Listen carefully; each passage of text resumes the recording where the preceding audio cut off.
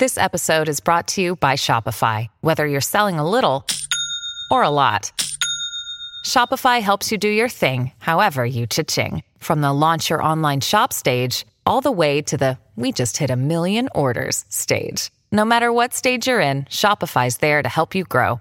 Sign up for a $1 per month trial period at shopify.com/special offer, all lowercase. That's shopify.com/special offer. This is all theater. This is all just political theater. Political theater. Political theater. Pure political Theater. Theater. Political theater. The nefarious, Significant and protracted political theater for political theater's sake. I yield back. From Washington, this is Political Theater, Roll Call's review of the spectacle of politics on Capitol Hill and across the country. I'm Jason Dick.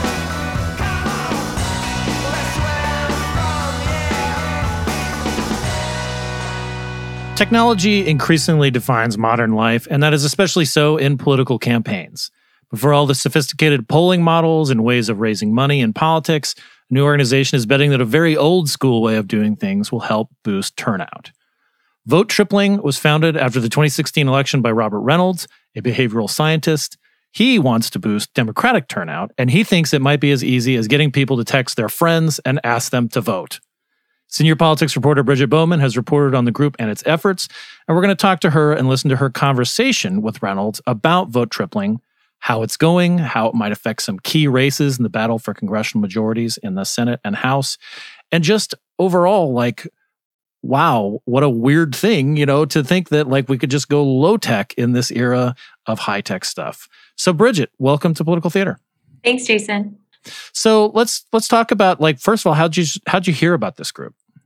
Well, somebody that I know that's working with them reached out, seeing if I wanted to talk to Robert, who, as you said, is a behavioral scientist. And his kind of switch from science to politics was interesting. And I had also heard that his group, Vote Tripling, was working with a number of Democratic Senate campaigns, which kind of immediately piqued my interest since we've been watching a lot of these races really closely. So then I got to talk to Robert a little bit more. And like you said, it is kind of a low tech. He stressed that they haven't invented any new kind of technology. It's just sort of a newer way of looking at relational organizing and turning people out and engaging people who aren't usually involved in politics. Yeah, we're going to listen to a little bit of your conversation with him about, why he founded it, why he felt, that he wanted to get involved in such a way. After the 2016 election, decided I wanted to move into politics and use what we know from behavioral science to help develop better and more effective voter turnout tactics, kind of in response to the idea that Hillary Clinton lost the 2016 election due to low voter turnout. And so what we know from behavioral science research is that the very best way to boost voter turnout is to have someone get reminded by their friend. So also, like, your conversation with him, you got into some of the mechanics of how it does work, and it just sounds like, I don't know, like the way that, like an old phone tree almost. Yeah. So this idea of friend-to-friend organizing, Robert acknowledged that this isn't really new to campaigns, that campaigns, it's a typical thing for campaigns to engage volunteers and tell them, like, tell your friends to tell their friends to remember to vote. But the thing that Robert has tried to kind of nail down is, how do you get it to not just be volunteers who are reaching out to their friends about this? And, like, I think this is just, I don't know why, I find this so fascinating, but I've always wondered why more behavioral scientists or shrinks, or psychiatrists and so forth don't get more involved in the business of politics, because politics is so psychological. In most campaigns, right? Like, most campaigns, they have polling experts and they have money people and they have get out the vote people, but they rarely have somebody like this who, like, actually has a background in how and why people behave the way they do. I mean, why don't we see more of these people in politics? Yeah, that's a good question. That's such a philosophical kind of question. I think it is interesting that, as Robert mentioned, he was motivated by the 2016 election, which I think as we've been talking to candidates who ran in 2018, volunteers with campaigns, that election really mobilized a lot of people who weren't initially interested in politics. So that it's bringing scientists interested to dig into voter turnout is definitely interesting. Yeah, I don't really know why more of them don't, but it is definitely interesting. It almost reminds me of Moneyball a little bit. Yeah. You know, that like there's this, you know, these scientific models that Billy Beane and you know was relying on with sabermetrics, and Bill James, who was, you know, sort of wrote books about how to, you know, really determine the value of a player. But it really, I mean, a lot of it, I mean, for those of you who have read the book by Michael Lewis or seen the movie with Brad Pitt, I mean, you remember it's a lot of it's simply just like getting on base. And that's what it really comes down to. It's like getting people on base. Mm-hmm. And like this thing of just like telling your friends to go vote, it's almost like too simple, right? Yeah, which was interesting when I was talking to him about it, trying to figure out like, okay, well, what are you doing here that's new? Because it seemed so obvious that campaigns would be encouraging people to get their friends to vote. But what he was saying was he was really focused on what they call non-activists. So people who don't volunteer, who aren't usually very politically active, trying to engage those people. So they have like two different programs, one through texting and one through actually engaging people in person at polling places after they vote. And it involves just asking a voter to say, can you pick 3 friends and tell them to vote? And the 3 is an intentional number. So it's not overwhelmingly too many, and that you can then follow up with that voter again via text, say, do you remember those 3 friends? Remind them again to go vote, which again seems so simple, but was just, in his view, a portion of the electorate that campaigns are just missing in this kind of organizing. So they were a little cagey about exactly how many campaigns they're working with you, but we do know a few of the key races that they're kind of wading into with this, and really this could be, you know, part of like in very close races, this could help, you know, determine whether somebody wins, and also like some of the majorities in particularly in the Senate. So and right at the top of the list is Roll Call's most vulnerable incumbent, Doug Jones. Yeah, so Vote Tripling said they are working in 10 Senate races with 13 Democratic state parties, 5 state caucuses, and in a handful of House races. But you're right, they wouldn't exactly tell us everyone that they were working with. They were only kind of given permission to talk about a few, including the Jones campaign in Alabama. And you're right. I mean, it's kind of a cliche around elections to always say election's going to come down to turnout, because that's obvious. But, of course, right. But especially for people like Senator Jones, who needs every single Democrat in Alabama to turn out to give him any hope of winning, anything that they can do probably to boost that is something they're going to be interested in. Yeah, I mean, Jones, you know, I mean, he was lucky in his opponent in a special election where he didn't have to run against Luther Strange. Remember him? He was the appointed senator who replaced Jeff Sessions until a special election, and Jones got to run against Judge Roy Moore, state Supreme Court justice, who had a little problem with some of his past behavior. So Doug Jones doesn't get to run against Roy Moore this time. He's running against Tommy Tuberville, who has a history of being the Auburn University football coach. Football's kind of a religion. And you know, just real quickly, I mean, like the reasons that we put Jones as the most vulnerable are not so much a judgment on him as a person. It's just that he's, you know, he's a Democrat running in an overwhelmingly Republican state when Donald Trump's at the top of the ticket. Yeah, that's right. That's kind of a good way to sum it up. There's not a ton of room for Republicans who might be splitting their votes between President Trump and Senator Jones. And then another like pretty key race, key state, if you will, that Vote Tripling is working on is with the Colorado Democratic Party. And I mean, Colorado at the presidential level looks like it's more, you know, it is a trending Democratic state. They have more people registering as Democrats these days. They have a Democratic governor. The Democrats did really well in the congressional elections at the House level in 2018. And Cory Gardner, who is running for re-election as a Republican senator, he is also on our roll call most vulnerable senators. Let's talk about how close that race may be, and again, just that, if it comes down to, if it's a close race and a few extra people vote because of vote tripling or something like that, that could determine this race. Let's talk about Gardner's race. Yeah, so Senator Gardner's also looking really vulnerable, kind of similar to Jones, where the partisan dynamics of the state are a problem, not as dramatic as Alabama, but Colorado is certainly trending in Democrats' direction. They had Democrats sweep the statewide offices in 2018, had success down the ballot too. And the problem for Senator Gardner is that there are a good chunk of Colorado voters who aren't registered with either party, and those folks have been really trending towards Democrats, in large part out of a rejection of President Trump.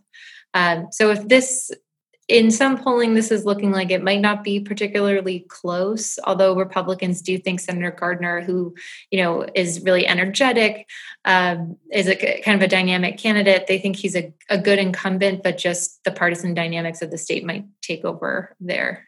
And his opponent, John Hickenlooper, is known to voters. I mean, he was the two-term governor in Colorado. He left with very high approval ratings. He ran for president. He got a little bit of. He didn't do all that well in presidential polling for the Democratic nomination, but he did get his name out there nationally. He's also the former mayor of Denver, and before all that, he brewed beer. So I mean, he's automatically popular. So he's like, as good as a candidate as Gardner is, and he is by all accounts a nice guy. If you've ever talked to him, Hickenlooper is just as engaging and just as good a candidate. And in a situation like this, where it probably won't be that close at the presidential level, Gardner's kind of swimming against the tide. It's also like let's talk just a little bit about another race in Colorado. I mean, like, this is sort of on the fringe because Scott Tipton, who's a Republican incumbent, lost in his primary to, and you'll have to help me with the name, it's Lauren Boebert. Boebert, sorry. Okay. Lauren Boebert, who has said some nice things about QAnon. And normally this would not be on the radar because it's a fairly heavily Republican district, but her candidacy has Democrats thinking that they may have an outside shot with their candidate, Diane Mitch Bush, in knocking her off. And again, in close races, like, every little turnout thing helps. Like, let's just talk a teeny bit about that race, because I know we have so many to cover, but like, that's just kind of like just a wild kind of race, isn't it? Yeah, that is one of those races that we, at the beginning of the cycle, probably wouldn't have expected to be watching as closely as we will be. Outside groups on both sides have been spending in this race. But this is a district that President Trump carried by 12 points in 2016. So it's an uphill climb for any Democrat, but Democrats are fairly confident that Boebert is such a problematic nominee on the Republican side that they could have a good shot at this district. And finally, let's talk a little bit about another place where we know that their vote tripling is working, and that's in Minnesota. They've signed on with Tina Smith, Tina Smith's campaign. She's a incumbent senator. I mean, she's heavily favored to win her race. Mm-hmm. So it's not so much that she'll get this great benefit, or this could be the deciding factor in her race. But there's so much going on in Minnesota. I know the team politics at Roll Call will have a nice set of stories next week about some of the House races there, and also President Trump thinks he can compete there. The polls, suggest maybe not. But let's talk about some of those down ballot races that could also help out. Because if you're helping a statewide candidate like Tina Smith out to try to boost Democrats, it could have an effect on a couple of races, including Colin Peterson, who's again on the Roll Call most vulnerable list of House incumbents. That's right. Yeah, Minnesota is really interesting. And President Trump only lost Minnesota by just under 2 points in 2016, which is pretty close. And so it's not clear how close it'll be this time around, but there are, like you said, a number of House races that both parties are targeting. Democrats flipped a few seats here in 2018. Republicans also flipped a few seats here in 2018. And in this state, you see kind of broader dynamics playing out where the suburban districts are trending in Democrats' direction. The more rural districts, like Colin Peterson's district, like you mentioned, which the president carried by around 30 points in 2016, very rural part of the state, that's moving towards Republicans. So this will be definitely a state to watch at the House level. And there was this. I mean, I know that your colleague Kate Ackley has a lot of the responsibilities for Minnesota. Mm-hmm. But like there was this strange thing happened where in Angie Craig's district in the second district, a candidate, not the Republican candidate, not her Republican opponent, but a candidate for I think like the legalized cannabis campaign or something like that. It was like a pro marijuana party died, somewhat suddenly, and state election officials said that they were going to cancel the election. And then they, the Angie Craig, who's a Democratic incumbent, she won she flipped a seat over Jason Lewis in 2018. She sued and they reinstated the election, but it is just this kind of wild ride. And she looks like she's heavily kind of favored at this point, or not heavily favored. It is tilting Democrat, I believe, is what Nathan Gonzalez, our colleague at Inside Elections, has. But I mean, just there's just so much going on that in Minnesota, it's hard to not think like, man, any one text or whatever might have like a weird effect. You could have the opposite effect too. People might get turned off and say like, well, I'm gonna do whatever I want. Right, which is kind of Vote Tripling's whole mission. Was they saw in 2016 that Hillary Clinton lost in some pretty close races in some of these Midwestern states.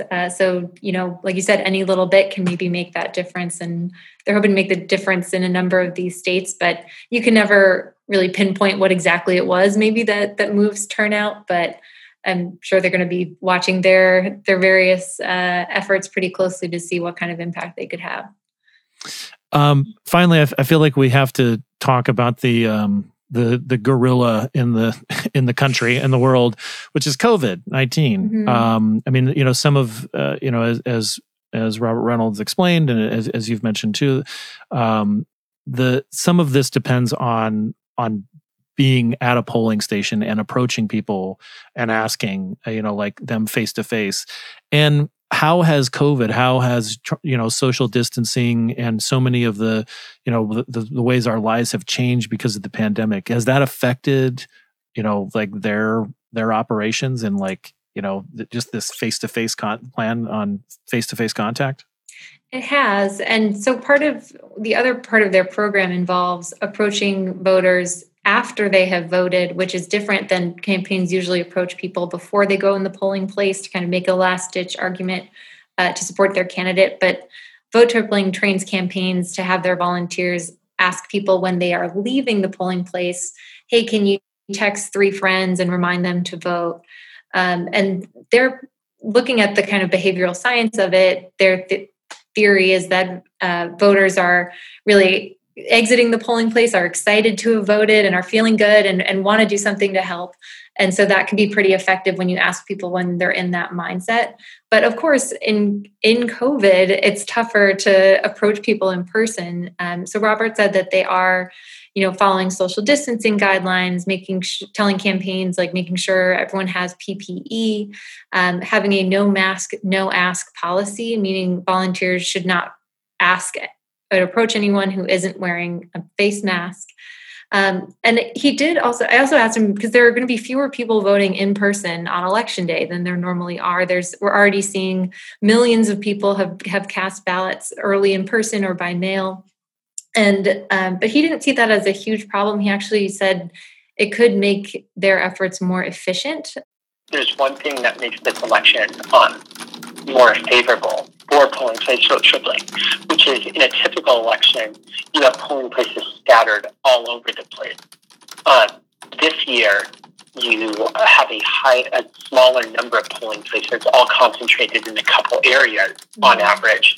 And so you need a lot fewer volunteers to do this, and to do it well. You just send them to the handful of places that are going to be very high traffic on election day. So there's fewer total votes that can be won, but for the votes that can be won, it's a lot more straightforward to do it.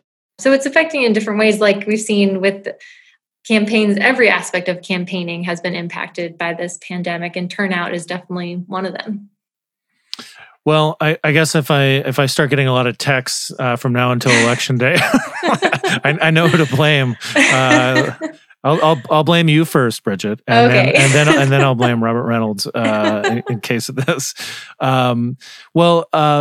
Thanks for like bringing like this story up, because I at a certain point in all campaigns, we focus on polling, we focus on the horse race, we focus on money and so forth. And so it's kind of, I really dig getting the opportunity to talk about something that's a little offbeat. And again, like why every campaign, every party, every campaign doesn't have some sort of fleeting connection to a behavioral scientist. I mean, who knows? Maybe that's will change in coming years. So thanks for doing this story, Bridget.